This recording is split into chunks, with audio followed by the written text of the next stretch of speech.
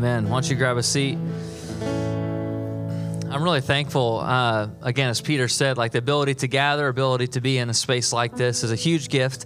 Ability for you to be here. I'm so glad that you're here. I'm so glad that you showed up, that you're a part of what we're doing.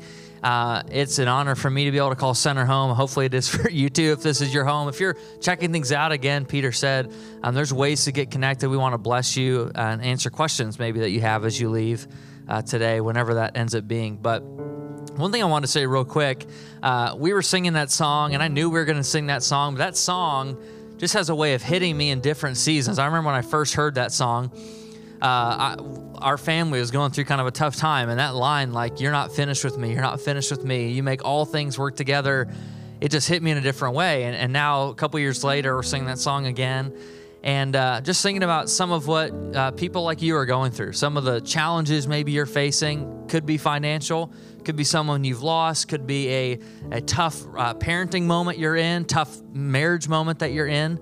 I don't know, like, all the specifics of everybody's story or whoever's watching online, your story.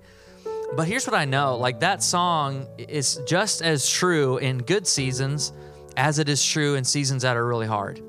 And the most important thing you may have done today is not what I'm about to say. It's not what you're going to drink or who you're going to hang out with here, but it may be what we just sung, that God, you have a way, in a way no one else can do, of taking things that look awful and evil and hard and depressing and worry-filled and future disorienting, and you have a way of turning them for good. And that's something only God can do. Only in his presence can that kind of thing happen. And so I just wanted to say that, because to me, I look over the stories, I look at my own life. I'm just so aware right now, January 2022, that our world is still hurting. And there's just not, like, and when I look around our world, you just tell it's not the way it was supposed to be. That we are so far from how, we just talked all of January basically about how we were created, how God has intended us to flourish and to thrive and be in good relationship with one another. We're just far from that. And COVID is obviously part of that, but so many other things are attached to that. So I just wanted to say what we just sung is still true. It's true for you. It's true for your family. It's true for your extended family. It's true for us as a church. It's true for me today as a pastor. Like, I needed to sing those words today, and maybe you did too. I'm just aware of that. And so all that to say, if there's ways we can support you, if there's ways we can be praying for you, please, in this season, let us know. Like, we can't know what we don't know. And so if there's stuff going on that's heavy, and some of you have done that, you've reached out these last few weeks, just said, hey, this is really difficult. I need answers. I need help. I need prayer. So thank you for taking that step. And maybe some of you, that's the best thing you can do before you leave, is just to invite someone else into the journey with you. We'd love, that'd be an honor for us to do it. And so we're going to jump into God's word here. But I just want to say that, like, our world, I'm just aware of it as we start this new kind of movement in the series towards the fall. What went wrong? I'm aware as you are, there's a lot of things that are not necessarily right in the world that we're facing. And so I was trying to think about this, like, how do you talk about this? Because if all of us are, like, aware that our world is not the way it's supposed to be, why is that? And that's what we're going to get into. We're going to talk about what went wrong when it comes to the narrative of humanity, when it comes to the scripture story. A lot of you know that I spent a year following high school graduation in Auckland, New Zealand, which is really, really far away. It's like 15, 16 hours of flying away from where I was living at the time, which is Grand Rapids. I flew over there, and one of the biggest challenges I knew I was going to face was driving. Anyone ever driven where it's like opposite side of the road? Anybody ever been to Europe? Okay, a few of us. So it's like one of the most terrifying things you can think of, because I had to go to the I don't even know if it's still there now, but somewhere in Grand Rapids to get my international driver's license. So I got my international license and headed over there. I was super excited, but I was like, if I'm going to live here for a year, I can't just fully rely on public transit. I've got to drive. So I get a car and I hop in the car, and the first thing that was confusing is, like, everything is, as you'd imagine, on the other side of the car, right? So I hop into the right side of the car. I'm looking at highways just like this one. It's like, that's not how I saw it in Grand Rapids. Like, that does not look like 131 for an obvious reason. Like, the traffic is flowing the opposite direction of how I grew up for the first 18 years of my life. And so I get there. I've got my license. I've got my car. I hop in, and I start down the road. And you can imagine maybe what I did. I start going the wrong way. Like I'm going the opposite direction. And the house I lived on was on a hill. So it's terrifying. So I swerve, I make a U-turn, I start going the other way. I was like, okay, I think I got this. It only took me a year to figure out how to actually drive in New Zealand well. I narrowly avoided like 17 different accidents while I was there, but I never hit anybody and no one hit me that I know of. And so that was great. The year was awesome. It was a great year. New Zealand's an awesome place. The challenge was coming back home. So I get back home. We lived in kind of rural Caledonia at the time. So we're living there, and the first day I'm back, I'm like, Mom, I need to run to the store, pick up a few things, like some stuff I left in New Zealand at the time. So I hop in the van, and I start down our driveway, and then I have to turn left. Okay, I have to turn across the first lane into the next lane to go left where I need to go. And so I'm doing this, and it's Caledonia, okay? If anyone has lived in Caledonia or you live in like rural Byron Center, you're not really worried about traffic ever. And I never thought about it once. So I get in the car, and I pull out, I turn left, and what did I do? Any guesses? I was in the left lane going left, which is the opposite of how you're supposed to. And so I'm going in the left lane, I'm driving, and I've got the radio on. I am like locked in. I'm like, man, I'm so glad to be back in the land of McDonald's and Chick-fil-A, okay? So I'm back home, it's good. And I'm going down the road, and I see this enormous Ford, like 250 black, just humming along towards me. And I'm like, this guy must be drunk. It's like, that dude's drunk. It's like 2 p.m. and he's in the wrong lane. What is this guy's issue? And I'm seeing, I'm like, he's gonna figure it out.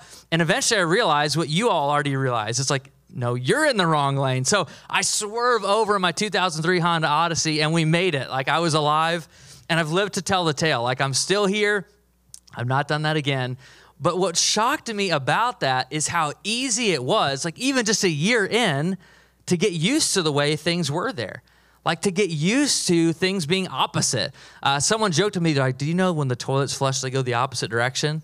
Which was actually a myth, but I was convinced it was real. Like I got there, like flushed, I was like, whoa, it doesn't work that way.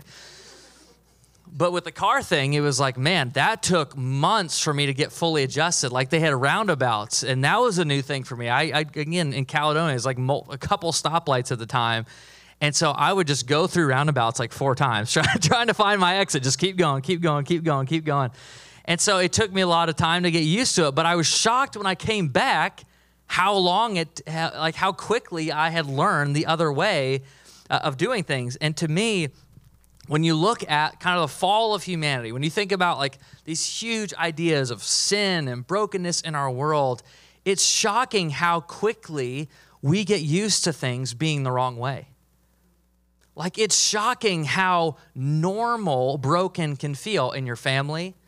That's true in your workplace. That's true in our church. That's true in any community setting you've ever been in. At school, it's like, it just is shocking how natural sin and things being backwards can be. It's shocking how natural, maybe if you're a boss or you employ people, how natural it is to think of yourself first instead of your employees. It's shocking how if you're married, how natural it is from day one to think about yourself instead of your spouse. It's shocking if you have kids, like I have started on the beautiful and terrible journey of, that it's shocking how you want to put your needs before their needs. It doesn't matter how old they are. You can get used to things being broken and disordered, but let me remind you from all of the last couple Sundays, that's not the way we were created. We were created for something better and something more beautiful and flourishing and life-giving than that. And I want to take you to the story, or kind of the origin story of where some of this went wrong, where some of this started to get backwards, where some of this began to be disordered. And so it won't be on the screen, but I want you to turn to Genesis 3. If you've got a physical Bible like I do, you can turn there. It's right at the very beginning. If you want to look it up, that's totally fine. If you're a table of contents person, you can do that. You'll find Genesis really early. But in Genesis 3, starting in verse 1, here's what we read about this. And this is on the heels, remember, of Adam and Eve being created in communion, in loving relationship with their Creator. In verse 1, this is what it says. Now, the serpent was more crafty than any of the wild animals the Lord God had made. He said to the woman, this is Eve, did God really say you must not eat from any tree in the garden? The woman said to the serpent, we may eat fruit from the trees in the garden, but God did say, you must not eat fruit from the tree that's in the middle of the garden, and you must not touch it, or you will die. You will certainly not die. This is a response. The serpent said to the woman, for God knows that when you eat from it, your eyes will be opened, and you will be like God, knowing good and evil. We're going to keep reading, but I just want to take a quick pause there. There's something interesting happen, right? In this beautiful, perfect garden, this serpent, who I've not talked to snakes recently or ever, but it's talking to them. It's like this really interesting interaction that's happening. It's going between this woman and this serpent who is crafty, the scripture says, or wise or shrewd. Crafty is actually a really positive term in the rest of the scriptures. It means someone who really gets life, who's very wise, very cunning, very smart. So that's what's happening. The serpent knows maybe what God has said and has begun to twist it in this conversation with Eve. Verse 6, when the woman saw that the fruit of the tree was good for food and pleasing to the eye and also desirable for gaining wisdom, for understanding life, she took some and ate it. She also gave some to her husband who was with her, and he ate it. Then the eyes of both of them were opened, and they realized they were naked. So they sewed fig leaves together and made coverings for themselves. Now you can read how the rest of the story goes, but eventually this curse, this brokenness, this backwards way of living is introduced into this beautiful, perfect garden that God had created for him and for his people to live together. When you ask what went wrong, if you believe in Scripture or you believe that God is true and that his way is true, this is kind of our origin story for this. Now it's interesting because you kind of track through it. Maybe you grew up in an environment where it's like, Satan was a serpent, and then you see kind of this interaction in other places of Scripture, like snakes and serpent, they're kind of tied to Satan.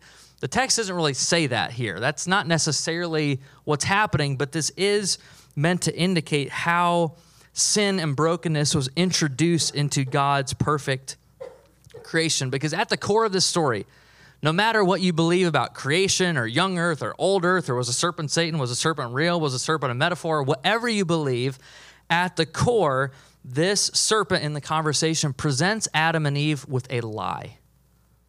He presents almost a deception is what Eve will say later. She tells God, he deceived us, he tricked us. He presents a lie, and here's the lie. This is actually a quote that I want to use to illustrate this lie, but this is from Ignatius of Loyola. He's a church father. He says, sin is an unwillingness to trust that what God wants for me is only my deepest happiness. This at the core is the lie that Eve and Adam begin to believe. That at the core, God doesn't want what's best for me. At the core, by running my own life, by exercising independence in this garden, I'm going to forge a better way.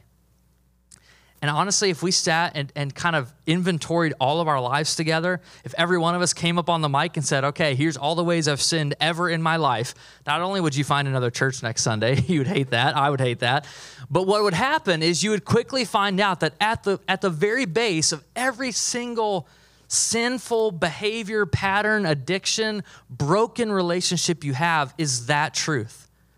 That sin at the very fundamental level is an unwillingness to trust that what God wants for me is only my deepest happiness. See, Adam and Eve's decision that they make, the agency they exercise, is really about their own independence. It's a refusal of God's best for them. And at the core, that's what sin ends up being. You look through the whole Scripture story, and we're going to track through some of this, but they begin in this conversation with the serpent to redefine good and evil in their wisdom instead of God's. Did you catch that when Eve says, not only is it pleasing to my eye, I know it's going to be good, but it's also desirable, this is verse 6, for gaining wisdom. Do you need wisdom in a setting where God has given you everything you need? Do you need something that he has when he's given you everything you could ever desire? There's something that Eve starts to believe in her humanity that may not necessarily be true of God in the moment. Can I ask the question all of us are maybe thinking? Why does Adam and Eve's independent decision to eat some fruit in a garden that we've never been to, we'll never go to, why does that affect us? why does it have rippling effects in our life? And I don't have a great answer for that. To me, that's a mystery. It's one of the best questions you can ask God someday. But one of the things that I think is worth exploring is what Eve and Adam introduce into the world is a warped way of living and thinking that really does, for every single one of us, begin to feel natural to us. That feels like selfish feels more normal than thinking of others. That sin feels more normal than living holy. Than kind of focusing on ourselves feels way more normal than bending our lives in the direction of people around us. They birth this warped way of living and thinking that ultimately says, I know what it means to be fully human. I know what it means to be fully alive, and it's my way, not God's way. Here's the sobering thing about this story. If you flip over to the next page, I encourage you to do that if you got a physical Bible, to chapter 4, literally the next couple pages after this story takes place, as sin is introduced into the world. Genesis 4, they have kids. And here's what I think. You would think that Adam and Eve would have a chance to kind of reverse the curse, right? It's like, okay, we have kids. They're not going to know. They're going to be able to start out this new path. And maybe you thought that. You're like, man, I really had a jacked up childhood. If I can have some kids, I can do it better than my parents. I'm going to set them on a new path. And maybe that's what they were thinking. But Adam and Eve conceived 2 boys, Cain and Abel. In verse 3, we read that in the course of time, Cain brought some of the fruits of the soil as an offering to the Lord. And Abel also brought an offering, fat portions from some of the firstborn of his flock. The Lord looked with favor on Abel and his offering, but on Cain and his offering he did not look with favor. So Cain was very angry. His face was downcast. Cain was depressed. Then the Lord said to Cain, why are you angry? Why is your face so downcast? If you do what's right, will you not be accepted? But if you do not do what is right, sin is crouching at your door. It desires to have you, but you must rule over it. This is the Hebrew idea, kata. It's the very first introduction to the idea, the concept, the word sin in the scriptures. It's not in Genesis 3, it's in Genesis 4, where this moment happens, where they have kind of this inward bent. That Cain, for whatever reason, I don't know all the details, but Cain's offering gets rejected. And instead of him believing that maybe that was a good thing for him for whatever reason, Cain begins to be inward focused and says, the way I get over this downcast, this depression, this anger is by removing Abel from the planet. And so that's what he does. The rest of the story, you can go and read this. He takes him out to a field and he attacks him and murders him in broad daylight. This, obviously, is not only the first murder, but this is the first episode of human sin on display, of human internal backwards thinking on display. And ultimately, you can go through the scripture story. Like when we sin, when we do something we know is against God's best for us, what we do is create a gap in our relationship with God and other people. That's what happens with Cain and Abel. It's not just a divine or vertical problem anymore. It becomes a horizontal problem, and that's all sin ends up doing. I was thinking about this and trying to figure out how do I make this a little bit more practical for me, because sin can feel like such a big, weird thing to talk about. We're not in the Catholic Church where there's like a daily confession booth you go to. We have a lot of differences when it comes to this conversation.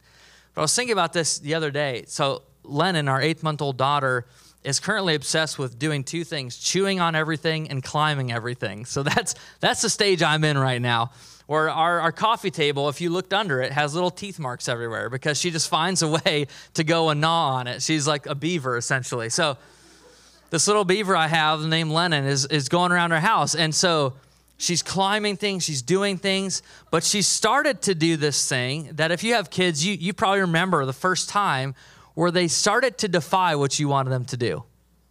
Now, Lennon is not a year old. This beaver cannot walk. She really can't do much of anything on her own at this point. She's very dependent on Lindsay and I at the moment.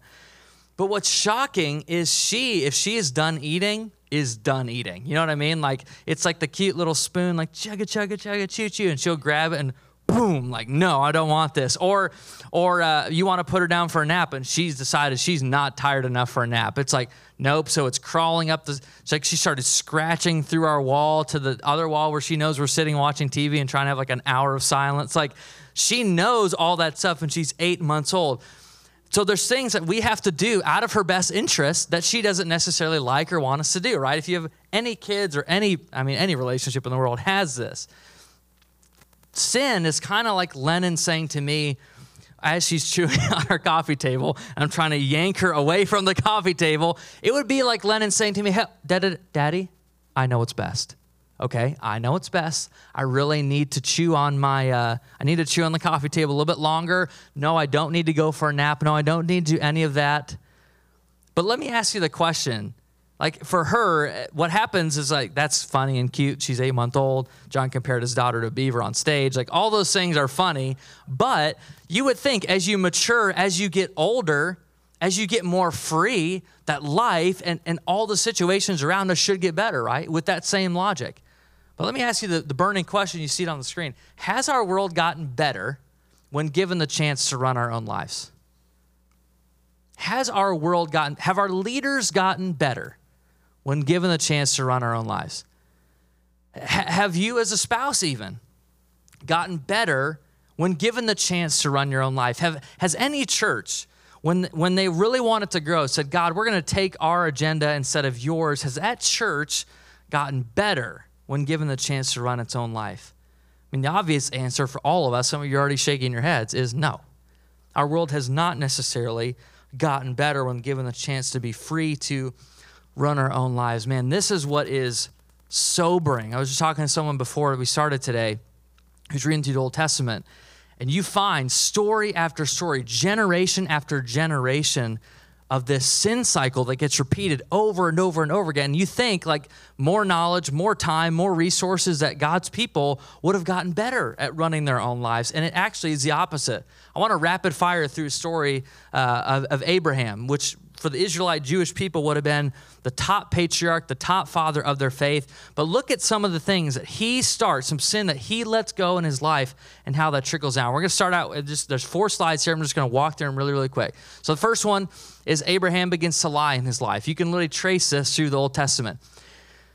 Abraham lied twice about his wife Sarah, and then his offspring, Isaac and Rebekah's marriage, ends up being marred with lies. Jacob, the next kin down, lies to almost everyone in the story. His name literally means deceiver.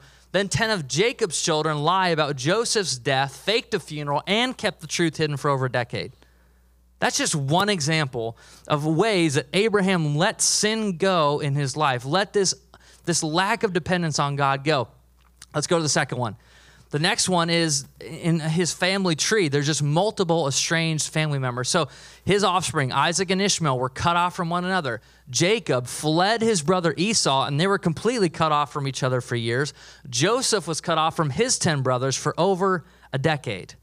So Abraham lets this stuff go. The others in his family let's go to the next one. Favoritism. Which right now I have a favorite daughter, but if we have another one, that can be a problem, right? If you have multiple kids, you should not go around saying, this is my favorite, maybe do that, shame on you. Favoritism, the third area that you see this in Abraham's life, and this is all from a book called Emotionally Healthy Discipleship. It's a guy who traces some of this stuff. And in this book, he talks about the favoritism. Abraham ends up favoring Ishmael, one of his offspring. Then Isaac begins to favor his son Esau. Then the next level, Jacob favors Joseph, and later his own son Benjamin. It's like this sin pattern, these generational cycles continue and continue and continue. Let's go to the last one here. In their story, multiple times, there's just examples of really bad marriages, spouses that are not sacrificing and loving for one another. Abraham has this child out of wedlock with Hagar. Isaac has a terrible relationship with his wife, Rebekah. Jacob ends up having 2 wives and 2 concubines who he can sleep with at any point.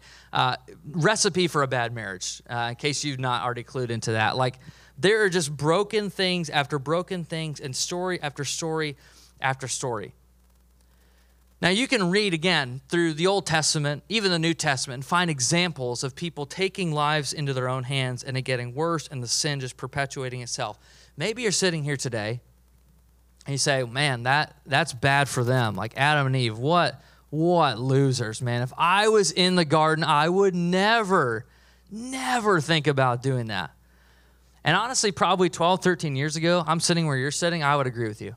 Because I would say I wouldn't do that stuff either. I don't have any big sin in my life. I don't have any big secrets. I haven't blown up my life. I don't have a cocaine addiction or hit someone while I was drunk driving. I don't have any of that. But here's what happened. There was a moment for me. I can remember this moment. It was actually in New Zealand. This year where I was away, I was uncomfortable. I was in a new place. People didn't know me. People didn't know my name. People didn't know anything about me. And I had this encounter. It was really through reading scripture, where I realized through some of the stories we just kind of rehashed that I was living in sin. I was living with this undercurrent of mistrust in God. I didn't believe that he wanted what was best for me. I didn't believe that all he longed for was my deepest happiness. And it started to break me. I started to look at my life and realize, wow, I've lied to this person. I've got pride here. I'm struggling with thoughts here. And just over and over again, it was like it was being revealed how much I needed saving. I would wake up every morning believing that I was best at running my own life. And God started to just peel back in a loving way that only a heavenly Father can do. Like, basically, do you want to keep living this way? Do you want to keep engaging these patterns and these backwards ways of thinking and the sinful behavior that you're living into? Like, honestly, I looked at the story of Adam and Eve, and I was like, I bought that lie. The serpent's lie. I was all in on that. And I came to this place where I realized I am a sinner. I need saving. I'm not self-sufficient. I am awful at being my own king and running my own life. And I just had to come to a place where I surrendered that. And what I love is as you read through the scripture story, and we can't even touch all of this today, but what ends up happening is Jesus reverses the curse of Adam, becomes what scripture describes as the second Adam, this firstborn of a new creation that you and I get to engage in. And so no longer does sin become something that brings a curse and ends up being fatal to all of us. What it ends up being is an opportunity for God to do his best work. It becomes an opportunity for, as we confess, as we name things, as we get things into the light, to be healed and restored and back to the way we were always designed to be. It's something that's totally different than how I grew up always thinking about it. One of my favorite verses in all of Scripture, I would encourage you, if you don't have a Bible, I just want you to write this verse down or flag it in your phone. This one has really hit me, especially thinking about this sermon, is 1 John 1. And in 1 John 1, verse 8, here's what the writer says. 1 John 1, 8, he says, if we claim to be without sin, we deceive ourselves, and the truth is not in us. Did you catch that? He's not letting anybody off the hook here. If we just claim that we don't need saving, we can be independent, we are self-sufficient, we can create ourselves over and over again into our own image instead of God's image, we are deceived. We are buying into the serpent's lie, and the truth's not in us. But here's the hope.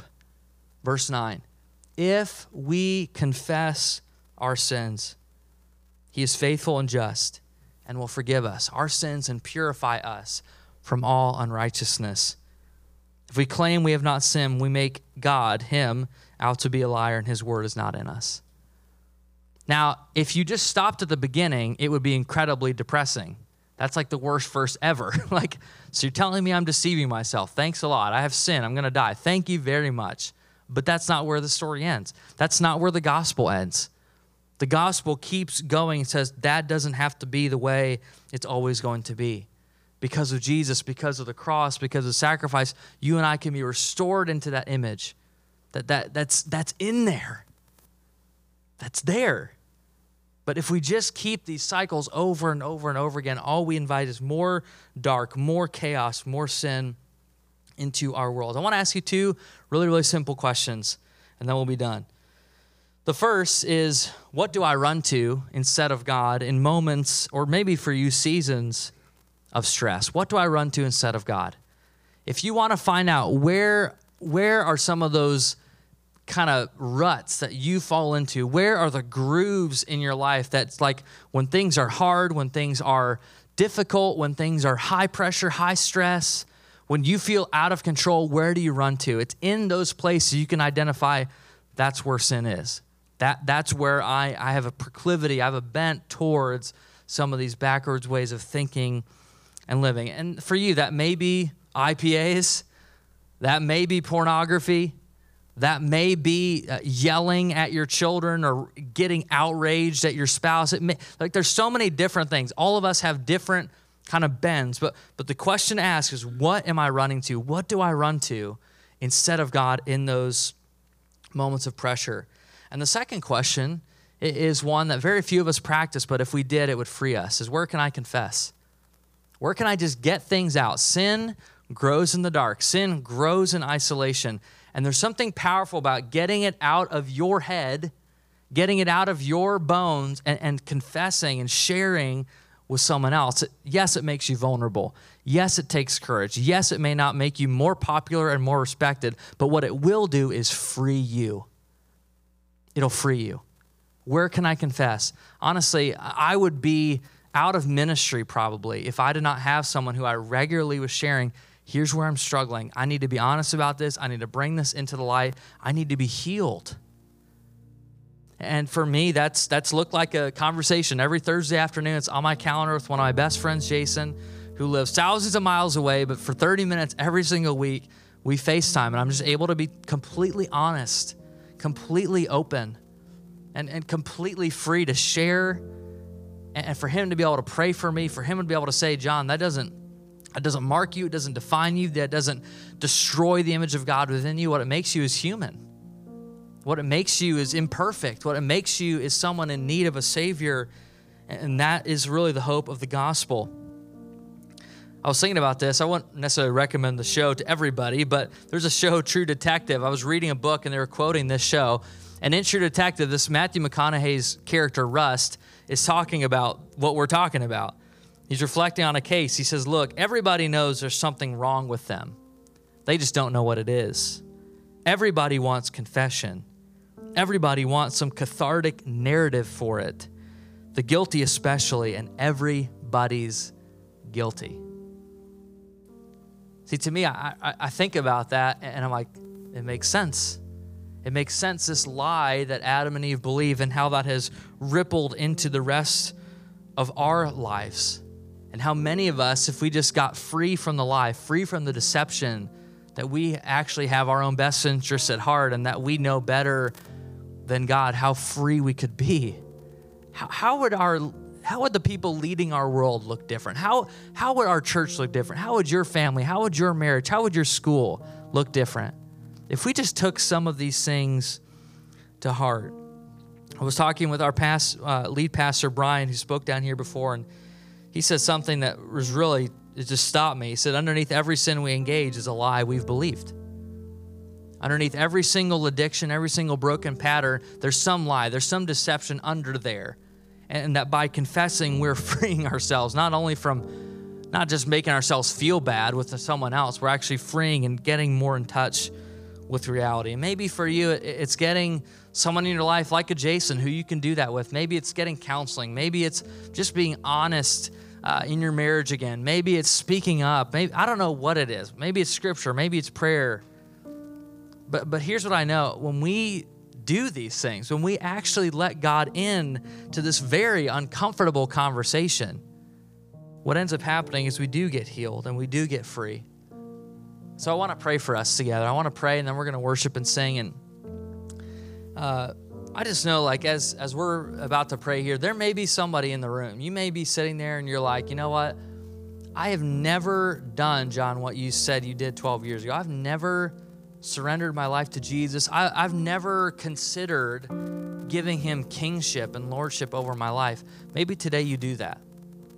Maybe today is that day. Maybe today you say, I'm just going to stop running my own life. I'm going to let Jesus guide, the person who's created and loved me and is for me. I'm going to let him lead. And if, as you walked in, you probably saw some of these light bulbs behind you. Some of these light bulbs are indicating from the last couple of weeks of our church, people who have surrendered their lives to Jesus and said, I'm going to do that. And it's just an example. We started that at Christmas. We're going to keep that going the next couple months. And so we're celebrating those stories, but maybe that's your story today. But the second is maybe you need to get a rhythm in some way in your life of confession. And we want to create a little bit of space. We're going to sing, we're going to worship, we're going to give us some time to reflect. I want to give you just 30 seconds, right where you are, to maybe, honestly, for maybe the first time, just confess some things on your heart. You don't have to do that out loud. You don't have to come up and say it to somebody necessarily. Maybe that's a step for later today or this week. But just start with you and God. Say, God, here's some things in my life that are broken. I need you to heal. Here's some places I'm not proud of. I'm ashamed. I haven't even felt like I could say these to you. And just to begin to open it, friends, that is where freedom happens. That is where real life happens, is when we're able to do that. And there's no better person than the Father who loves you and gave himself up for you. And so we're going to sing here in a moment. I just want to create that space, and I'll close us out in prayer. So let's do that together.